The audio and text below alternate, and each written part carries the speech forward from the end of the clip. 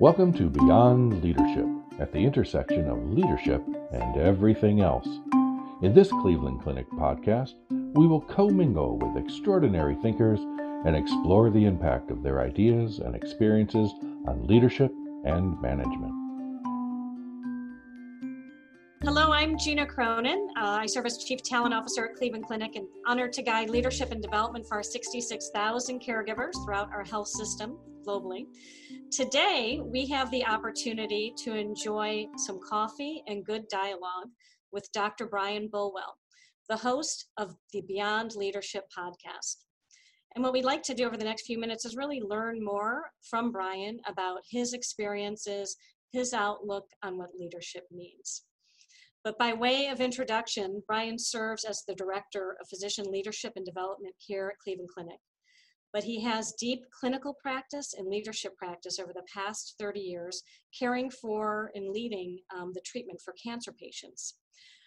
Clinical expertise in bone marrow transplant. Brian is also currently the chairman of the Taussig Cancer Institute at Cleveland Clinic and has really spearheaded patient access, ensuring that cancer patients have very rapid treatment to life-saving treatments. So good morning, Brian. Great to hear you. Hi, Gina. Thank you very much for the opportunity. Absolutely. So why don't we go right in and hear a little bit from you about your own experience. And we know that our caregivers and people outside of our organization are always really eager to learn about the journey that our leaders have taken, almost like there's a recipe. And you have served in a number of leadership positions, whether it's from national clinical trials, governance positions at Cleveland Clinic. How did you get here? Well, I think that my recipe is probably not a great one to follow, but I'd be happy to share my journey. I came here as a leukemia doctor back in 1987, and within 18 months of starting, I was basically handed the leadership of the bone marrow transplant program because the two other individuals who were performing transplants left the organization, and so. I was, I think, from a leadership perspective, very naive, but I was a pretty good doc, and so my focus was to try to make the program as good as we could clinically, and we were able to do that. And interestingly, I kind of had this intuitive thought at the time that I needed to build a good team, and certainly. The more I've learned about leadership over the years, building teams is certainly an essential component to leadership. But we built research. We started to make the program somewhat known nationally, and we had a lot of growth in the program. So that was all very satisfying. And along the way, Gina, I actually did have other leadership opportunities. I was elected to the Board of Governors, and then I was appointed as a vice chief of staff in the chief of staff's office, and I led the space committee, which here at the clinic is a pretty important committee because we decide who gets what space, and that's everybody wants more space, and so that becomes something that you wind up getting to know everybody pretty quickly because they're always coming at you asking for more space. But I think that the inflection point for me from a leadership perspective was about 17, 18 years ago when I was on the executive committee of the organization, and we all had a very deep 360, which is, for those of you listening to this who don't know what a 360 is, basically people who work with you are asked about your leadership style and your leadership skills, your strengths, your weaknesses. And the 360 that was done at the time for us on the executive committee was a pretty thorough one in which we all had two different executive development coaches, and they did in-person interviews with about 12 stakeholders. And then they presented a report to me, a 25-page report in which they went over my strengths and my weaknesses. And I was assuming that most of the report would talk about my strengths, and boy, was I wrong. I was greeted with a report that devoted about 24 3/4 pages to my weaknesses and maybe 1/4 of a page to my strengths, whatever that strength was, which was really important for me to hear and was a very important lesson for me to learn. I think that through my initial leadership journey, primarily running the bone marrow transplant program, I was a very passionate patient advocate. Mhm.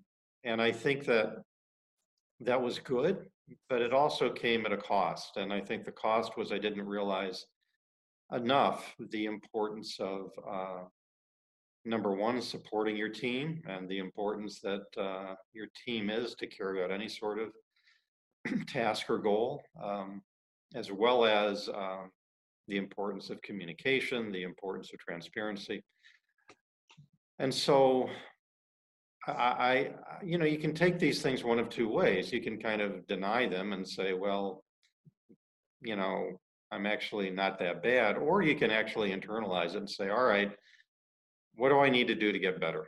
And I want to get better. I want to be as good a leader as I possibly can be. And so in my case, I've always kind of been interested in psychology. I actually kind of minored in psychology in college, and I started to read books on leadership, and I started to study leadership, and I wanted to get better at it. And it was pretty cool because I learned a lot of things that I didn't know. And then the trick, Gina, is of course, you have to change your behavior. I mean, having knowledge about leadership isn't good enough. If you're going to improve, you have to change what you do and you have to change how you do it.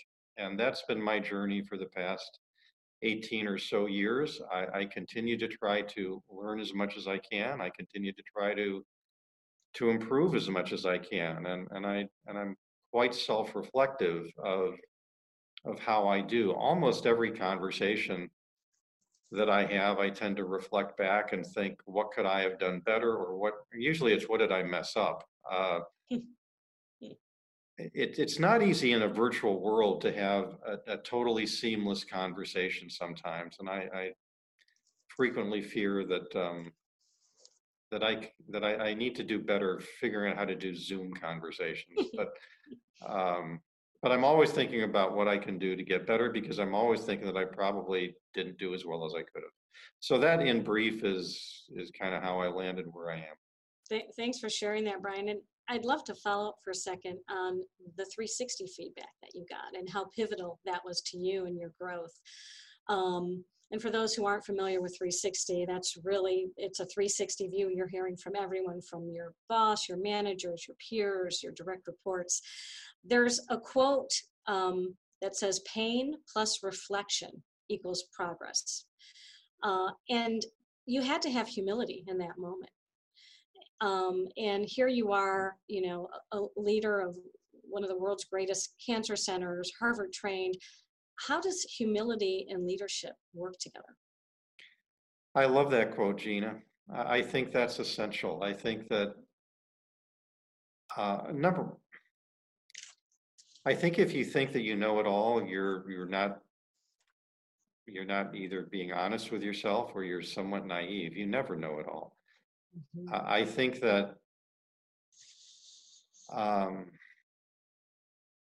people in academic medicine like to get A's. I mean, we do really well academically. Most of us have, and study really hard, and hearing negative feedback is very difficult. And it did cause pain for me. And I think that was important, because I think that sort of discomfort was necessary for me to seriously want to change and get better. Because all of us, think that our intentions are noble. All of us think that, we're always trying to do the right thing. And if people could only see things from our perspective, it would make sense. But if your message is misinterpreted, or that's not how people view you, then all your good intentions don't really mean very much if the message isn't delivered in a way that people can grasp and believe. I mean, you have to be authentic. Mm-hmm. I think humility is essential, and I've become my own biggest critic. Now, I'm not sure that that's the healthiest thing in the world, but in any event, you have to believe that you can always learn. And these days it's interesting. I get people sending me things about leadership, and I'm just thinking that this week somebody sent me an article talking about how one of the requirements of leaders is that they read. Good leaders read all the time, and I think that means that they're trying to absorb information about not just leadership, about how teams work, how organizations work, and they're always trying to figure out how to do things a little better.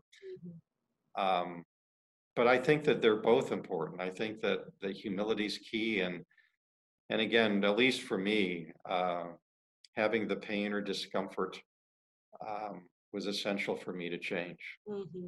Thanks, Brian. And in the many conversations we've had, what I most appreciate is your ability to take complex problems, whether it's organizational structure or clinical, and really distill them down to what matters most.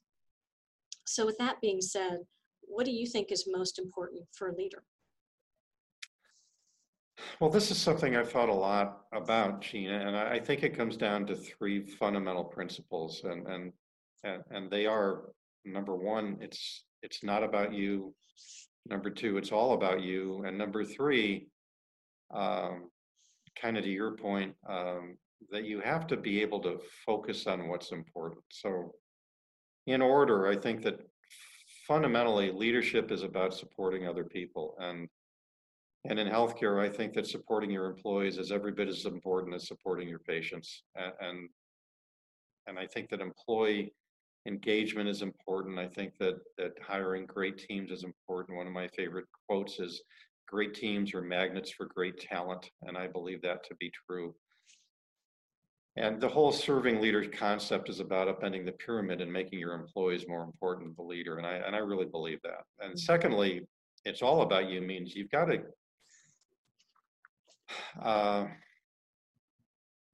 character development and leadership development are one and the same. You have to continue to have integrity, to do the right thing, and to have the courage to be vulnerable. I mean, courage is a really important part of leadership because a lot of times you're in very uncomfortable situations, and you have to decide what you're going to do. Are you going to live your values and be true to your North Star and do the right thing, or are you going to not? Are you going to do sometimes a more politically expedient thing? It's not to say that you have to, fall on your sword every minute of the day, but for the stuff that's really important, I do think that you need to have the courage to live your values, and I think that's essential to good leadership. And then finally, ultimately, leaders have to deliver results. And so how do you do that? And there's all sorts of things to remember and classes to attend to try to figure that out. But I've always thought that within a very complex environment, if you can distill the challenges down to the core essential challenges, and if you do those well, generally everything else is going to be okay. So in healthcare, in running a big clinical enterprise like the Cancer Center, I think it comes down to your employees, your patients, and your patients mean delivering great care and having very good quality, as well as having really good access. I mean, you mentioned that earlier. Access is really important to me. And then the third thing is to be a good steward of the organization, which means growth, and you have to be financially accountable. For those of us in the Cancer Center trying to cure cancer and being forward thinking from a research perspective is also very important. But so even if you just keep it to those four, that's a lot more manageable, I think, than focusing on 150 different metrics that you may in fact be judged on a scorecard. And sometimes information comes very quickly and it comes in different ways in different places, but you still got to be able to siphon off the extraneous stuff and really focus on the core. That's always what it comes down to. And at least that's worked for me. So as we're launching Beyond Leadership, why this podcast and why now? Well, we think that, at the clinic, part of our mission is to educate. And we, when I recruit physicians, I talk about the fact that we're a little different than most academic medical centers because we make a commitment to people over their entire career. A lot of academic medical centers, the first 3 or 4 years are really important to a new faculty member to kind of publish or perish. Maybe it's not quite that draconian, but there is that's embedded in a lot of the academic cultures, and we're committed to try to develop people over their entire career. And so you couple that with the fact that we have a major interest in teaching leadership to our physicians. We think there's a pretty healthy appetite for that throughout the country and beyond the country. And one of the things that we thought we'd do is not just talk to healthcare leaders, but talk to leaders from other industries and get their take on leadership and see how that can be applicable in a very broad way to leadership in general. So we think the timing's pretty good, and we're actually very pleased with the podcast that we have planned, and we certainly hope that our audience likes them as well. Well, thank you, Brian. I think it was terrific to hear more from you, and I know there's lots of exciting leadership podcasts planned ahead where we can delve into different topics with you in the host realm. As we close out this introductory episode, we want to have the listeners get to know you with just a quick lightning round of choice questions. So I'll run them by you, and then we'll wrap up. So the first is telling or listening? Listening. I mean, it's more important to listen. You've got to listen. Coffee or chocolate? I actually like Diet Dr. Pepper. Third choice. Physician white coat or business suit coat?